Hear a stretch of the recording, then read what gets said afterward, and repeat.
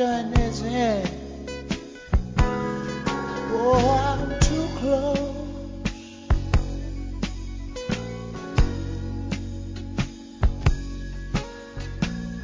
to shaking hands with all my friends. You know I'm too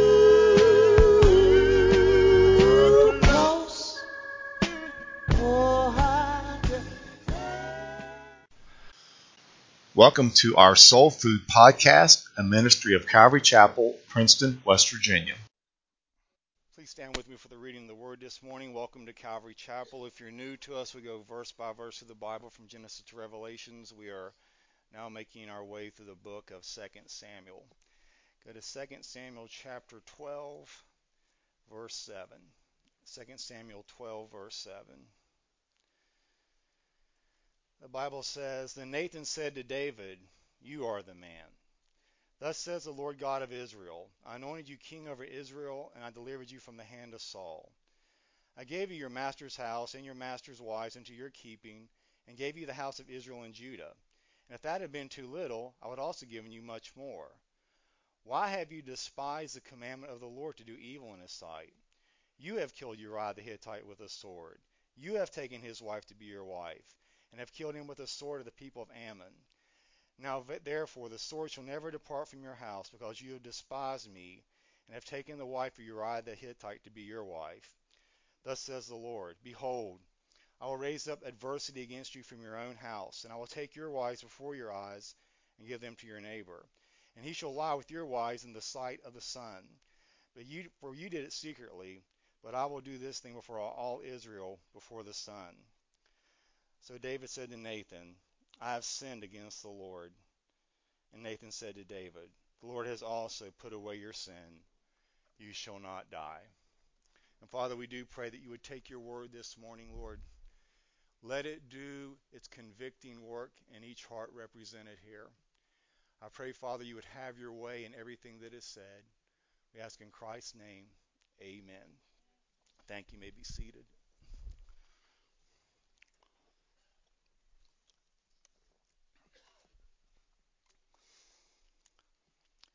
In his book, Unspeakable, Os Guinness shares this story. What should I have done? What could I have done? What would you have done? In most situations, those questions have an excuse-making ring to them. But that certainly is not the case with famous Jewish hunter Simon Wiesenthal. Courage and responsibility are at the very center of his life. He has described his passionate sense of purpose in the World War II memoir, The Sunflower. When imprisoned in a concentration camp in Poland, Wiesenthal and other prisoners were marched one day into town for a manual labor project at a military hospital that had once been the Limburg High School where Wiesenthal had once attended. He was pulled aside from the work detail by a nurse who took him to a private sick room and left him alone with an obviously dying German soldier in a bed. I have not much longer to live, the sick man said in a barely audible voice. I am resigned to dying soon, but before that I want to talk about an experience that is torturing me. Otherwise, I cannot die in peace. The awkwardness between the two men was palpable. One was on the verge of death, swathed in bandages, badly burned, and in tremendous pain, but weighed down by a desperate desire to unload his conscience before he breathed his last. The other, the last Jew in his life, was tense and suspicious, still sensing a trap and sizing up the dying man before him in the half-light and fetid atmosphere of the ward. The German then said, I must tell you a horrid deed. I must tell you because you are a Jew. And so he did.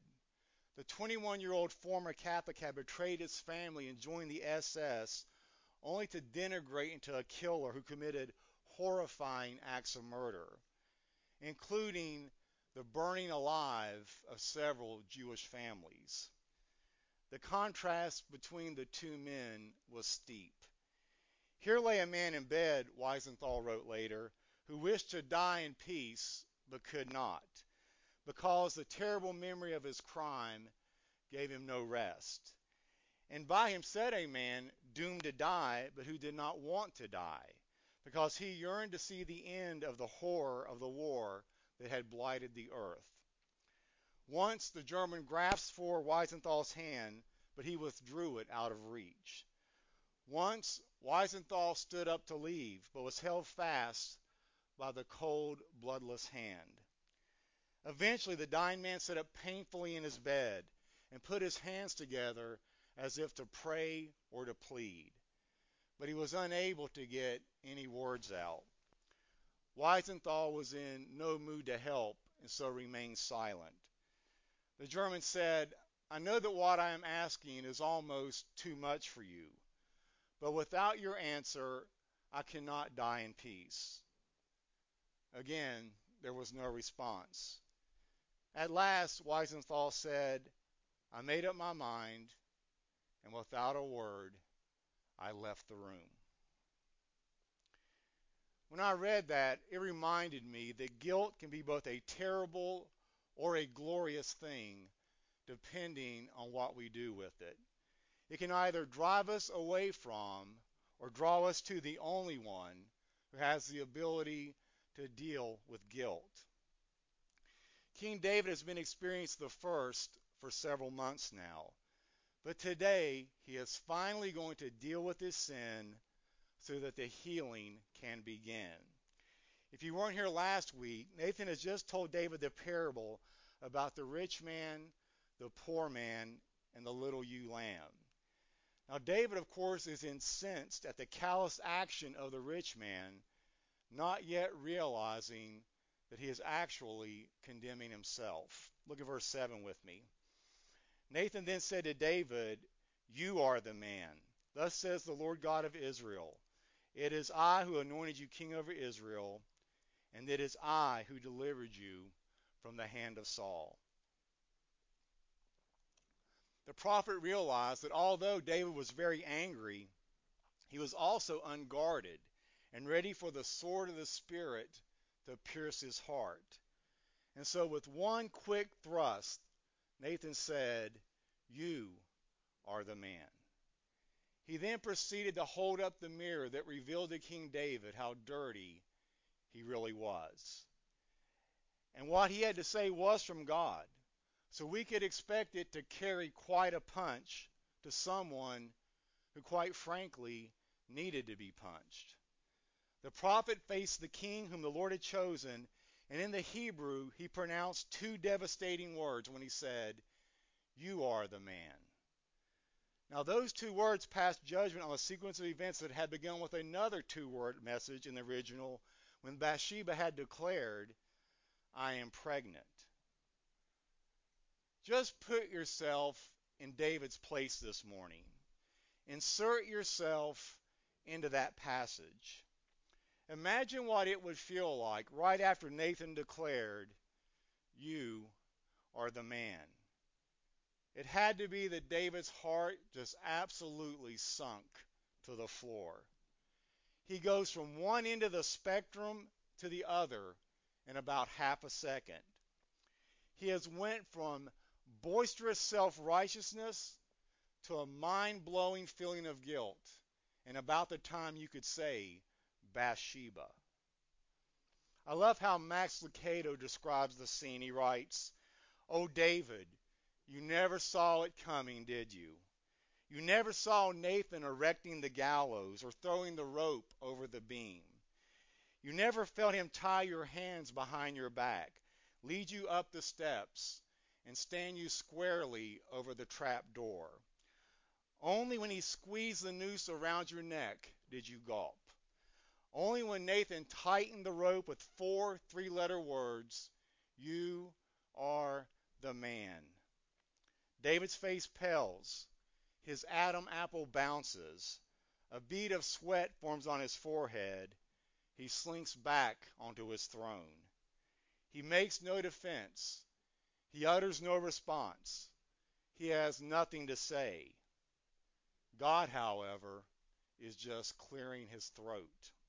Verse 8, please. I also gave you your master's house and your master's wives into your care, and I gave you the house of Israel and Judah. And if that had been too little, I would have added to you many more things like these. Listen to the Lord's words again back in verse 7. He said, "It is I who anointed you over Israel, and it is I who delivered you from the hand of Saul." Notice in verse 7, God begins by saying, "I anointed you." A little later he says, "I delivered you." And then we see the first three words of verse 8 is, "I gave you." There isn't a single Christian in this room who has fallen into some type of sin that God cannot say the exact same thing to this morning. I anointed you, I delivered you, and I gave you. Look at how good I have been to you, and it is against that goodness that you have sinned against. Now remember, David is condemning the rich man in the parable, although David's actual sin against Uriah was infinitely worse. Perhaps Paul even thought of this incident when he penned Romans chapter 2. See what you think. "Therefore you are inexcusable, O man, whoever you are who judge, for in whatever you judge another, you condemn yourself. For you who judge practice the same things. But we know that the judgment of God is according to truth, against those who practice such things.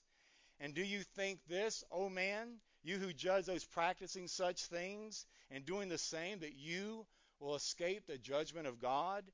Or do you despise the riches of his goodness, forbearance and long-suffering, not realizing that it is the kindness of God that leads you to repentance?" You know, every time I sin, I am disappointing God. But not in the way that we think of the word disappoint. What I mean is, I am disappointing him, in that I am rejecting his divine appointment to reign for good in my life, and so I disappoint God so that I can appoint myself to be God in his place.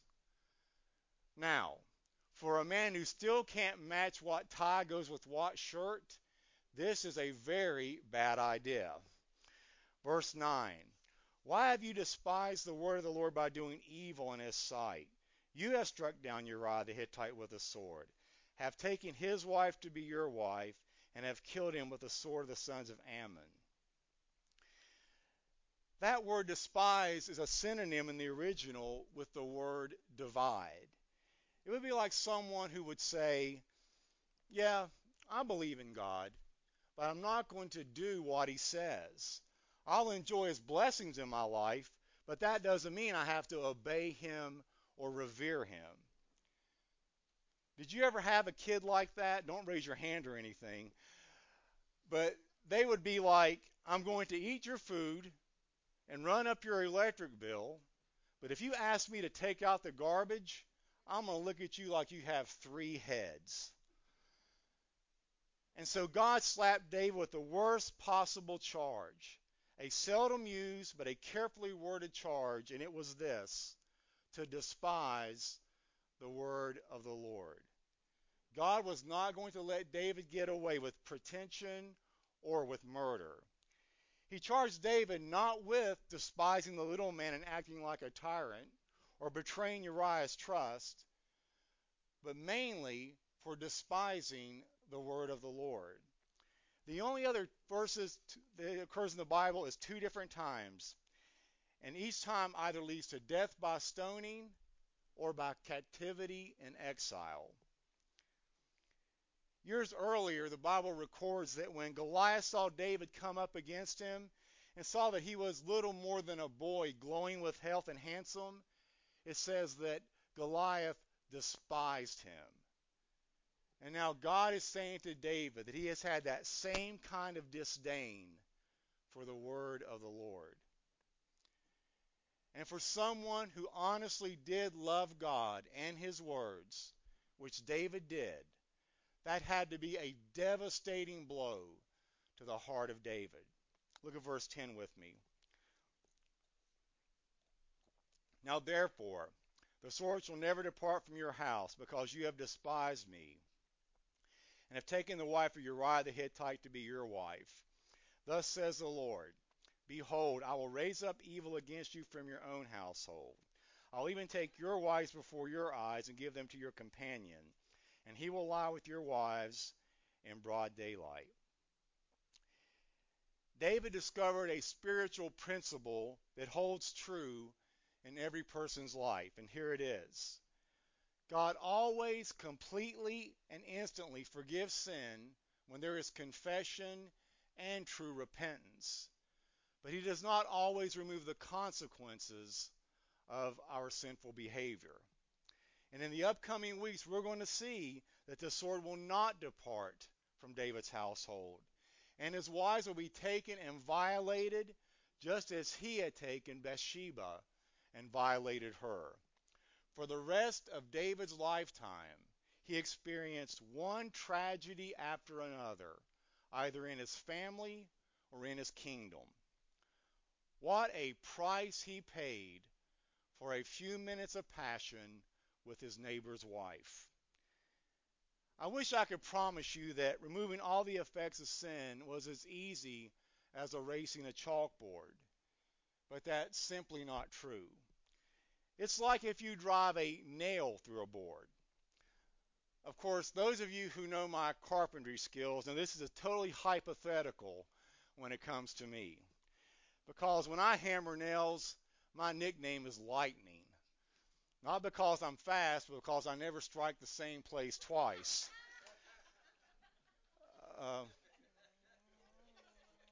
But enough about my issues.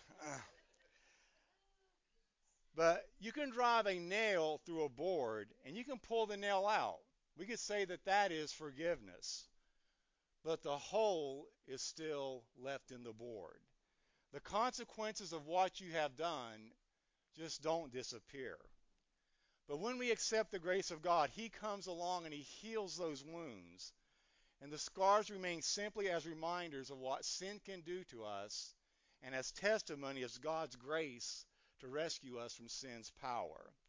But David is also going to write in Psalm 38, "For I am ready to fall, and my sorrow is continually before me. For I confess my iniquity, but I am full of anxiety because of my sin."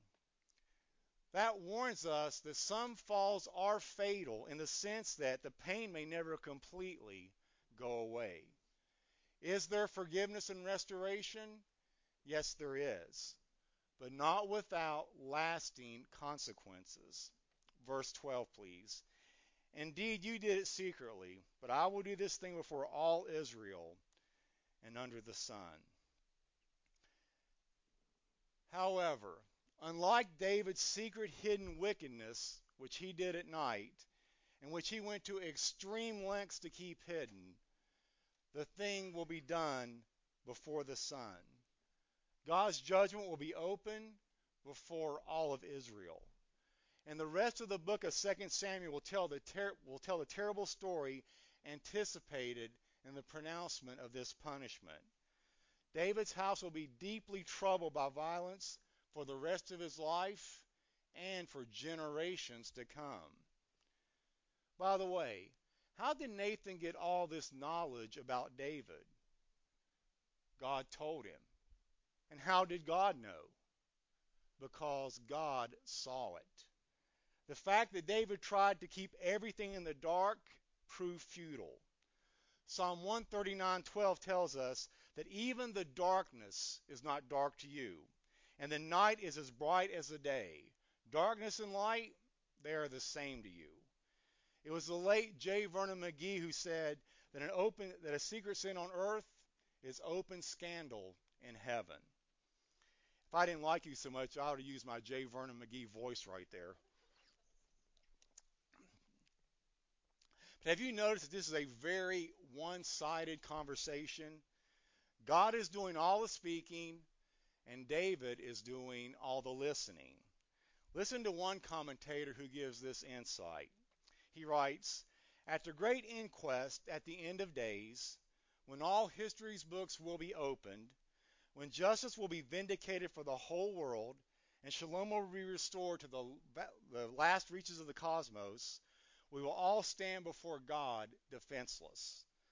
All human secrets will be laid bare, all alibis blown, and all excuses, evasions, and hypocrisies exposed for the threadbare frauds that they really are. What does that tell us? Simply this. In the great choir of life, one day, every person in this room is going to have to sing a solo before God. Verse 13, please. And David said to Nathan, I have sinned against the Lord. And Nathan said to David, the Lord also has taken away your sin. You shall not die. Most commentators believe that some time has passed, almost a year or perhaps a little more, since David has committed his crimes. And with the benefit of hindsight, David would later reflect on this time in Psalm 32. He said, for when I kept silent, Siri just came on for some reason. Siri, how do I preach? Oh.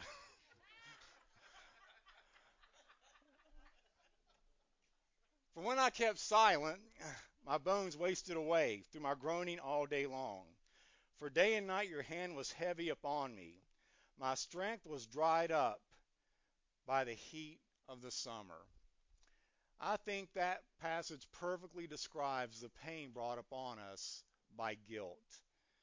Pain is our body's way of warning us that something is wrong. Hunger pains tell you to eat. Sunburn pain tells you to go indoors. Chest pains tell you to go to the hospital. And really, guilt kind of operates much like the warning light on our cars. If you're driving along and the light starts flashing, service engine soon, you now have a choice. You can stop the car, open the hood and see what's wrong, or you can take a piece of black electrical tape and cover the light and just sit back with a satisfied feeling of a job well done. This is why Connie pays people to do stuff at our house. But if you do that, no one will know the difference, well, until you burn up the engine. And at that point, we realize what a stupid decision it was not to pay attention to the light that's on the dashboard. Now, sadly, some Christians are just like that. When the light of guilt begins to flash, they choose to ignore it and just keep on going. Then somewhere down the road of life, their lives completely fall apart and they realize what a foolish decision it was not to stop and confess their sins. And so David simply says, I have sinned against the Lord. The result, Nathan assured David that the Lord had put away his sin. What does 1 John 1:9 promise us? If we confess our sins, he is faithful and just to forgive us of our sins and to cleanse us from all unrighteousness. But what does it mean to confess our sins? It's the Greek word homologeo. Homo means the same, and logeo means to speak. And so put together, it means to speak the same thing. In other words, I simply agree with God's assessment over my behavior. So David knows and acknowledges his sin, and he is now seriously considering the heinous acts that he has committed. And this is a good sign of a thoroughly broken spirit. There is no excuse, no cloaking, no defense of the sin. There's no searching for a loophole, no pretext put forward, no human weakness pleaded. He acknowledges his guilt openly, candidly, and without evasiveness. Suddenly, David understood. Whenever there's a finger pointing at someone else, there's three other fingers pointing back at me. And so David didn't try to defend himself, and he also didn't blame Bathsheba. He simply and succinctly said, I've sinned against the Lord, period. No amplification, no raw emotion, just a simple declaration and an honest confession. He has now finally become vulnerable to God Nathan, the people, and even himself. He is finally going to be open and honest about his life. And I'm sure that now David realizes that everyone is now going to find out what he did. Henry Cloud points out that it's no coincidence that God placed our tear ducts in our eyes. He writes, they could have been in some less conspicuous place, like in our armpits or between our toes, but God placed them in our eyes. He wants our tears to be out front, right where we don't want them, and right where other people can see them. We are vulnerable not by accident, but by design.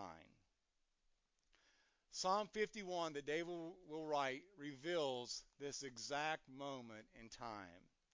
He writes, make me to know joy and gladness. Let the bones that you have broken rejoice.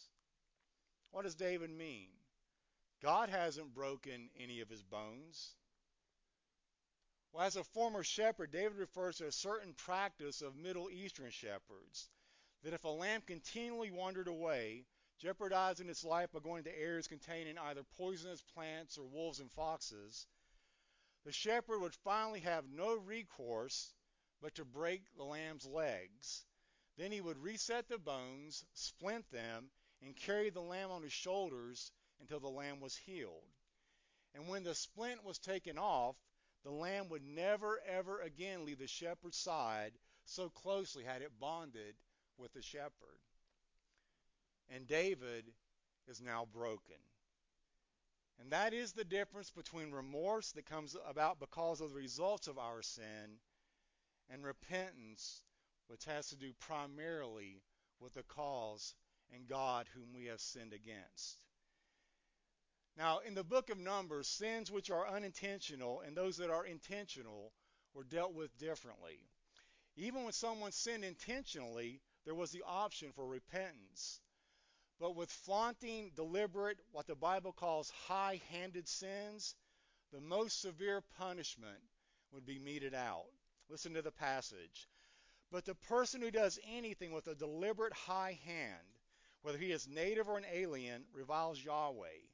And that person shall be cut off from among his people, because he has, here's the word again, despised the word of the Lord and has broken his commandment. That person shall be utterly cut off, and his guilt will be upon himself. But what is a high-handed sin? Well, in the ancient Near East, one can find pictures or statues of a god or a warrior with his fist raised up to the sky. This is the picture of a high hand. In the passage that I read, it uses someone who's literally shaking a defiant fist in the face of God, as if to say, try and strike me dead if you want to, but I am going to do my own thing. And this is what David did when it comes to his adultery and his murder. Now, could this be the moment at which the great promise concerning David's household would now be forfeited? Is this the Lord's rejection of David, just as he had rejected Saul, who had also rejected the word of the Lord? There is a difference between the two. You see, the word of the Lord that Saul rejected was a command. Saul's kingship had been established with a warning about obedience, where it says, if you will not obey the voice of the Lord, but rebel against the commandments of your God, then the hand of the Lord will be against you and your king. Now, in contrast to that, the word of the Lord that David had despised was a promise. And that promise included, when he commits iniquity, I will discipline him, but my steadfast love will not depart from him, as I took it from Saul.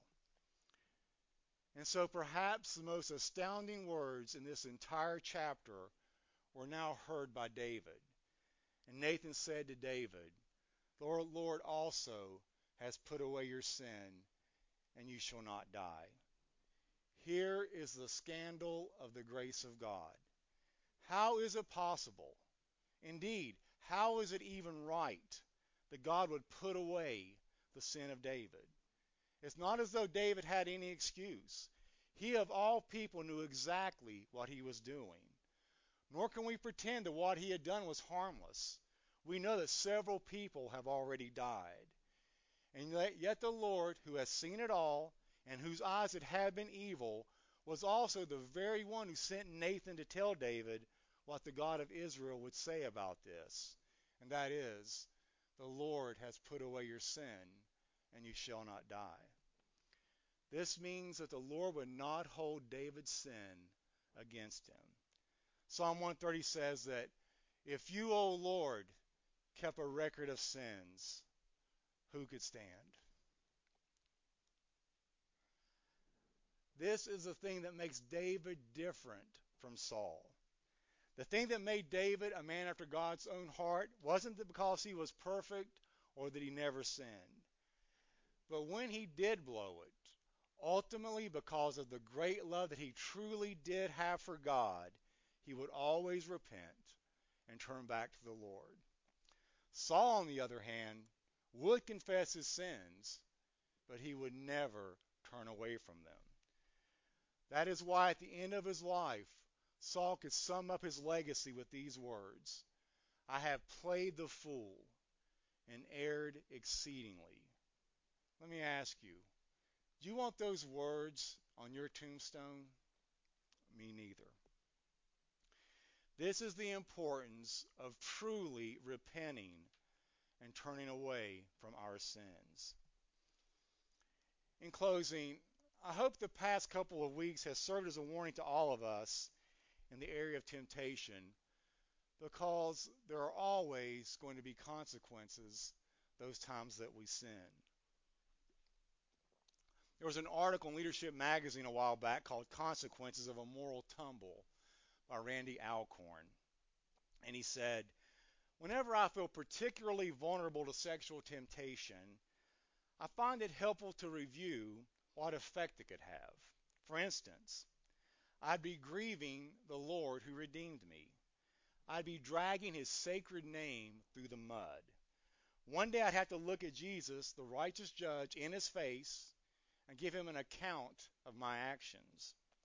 I'd be following the footsteps of those people whose immorality forfeited their ministry and caused me to shudder. I'd be inflicting untold hurt on my best friend and loyal wife and then losing her respect and trust. I'd be hurting my children and destroying my example and credibility with them, and nullifying both present and future efforts to teach them to obey God. After all, why should they listen to a man who had betrayed their mother and them? And then if my blindness should continue, or my wife is unable to forgive me, perhaps losing my wife and my children forever. I'd be causing shame to my family as they would ask, why isn't Daddy a pastor anymore?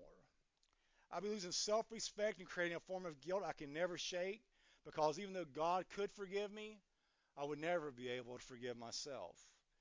I'd be forming memories and flashbacks so it could plague any future intimacy with my wife.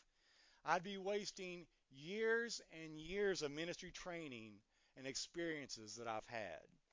I'd be forfeiting the effects of years of witnessing to my father and reinforcing his distrust for ministers that has only begun to soften using my example. But that may even harden, perhaps permanently now, because of my immorality. I'd be undermining the faithful example and hard work of other Christians in our community. And I'd be bringing great pleasure to Satan, the enemy of God, and all that is good. And then I'd be heaping judgment and endless difficulty on the person with whom I committed adultery. Then I could also be bearing the physical consequences of pregnancy with the personal and financial implications, including a lifelong reminder of my sin. And then there's always the possibility of bearing the physical consequences of such diseases as gonorrhea, syphilis, chlamydia, herpes, and AIDS. Maybe even infecting my wife with a case of AIDS, even causing her death. And finally, causing shame and hurt to my friends, and especially those I've led to Christ and discipled. I pray that everyone, including me, will always consider the consequences of sin, because there always will be consequences. And Father, we just pray that we would never become hardened to your word, to your spirit, or even to our conscience. Because I know, Lord, it is possible to have your conscience seared with a hot iron. You can deaden it so often. And I pray, Father, that would not be true of anyone in this room. Keep our hearts soft. Keep our accounts with you short. I pray that when we do sin, you said if any man says he does not have sin, he's a liar and the truth is not in him. So even if we do sin, Lord, those times we do, we would quickly repent and truly want to live a life that is pleasing to you. We ask in Christ's name, amen.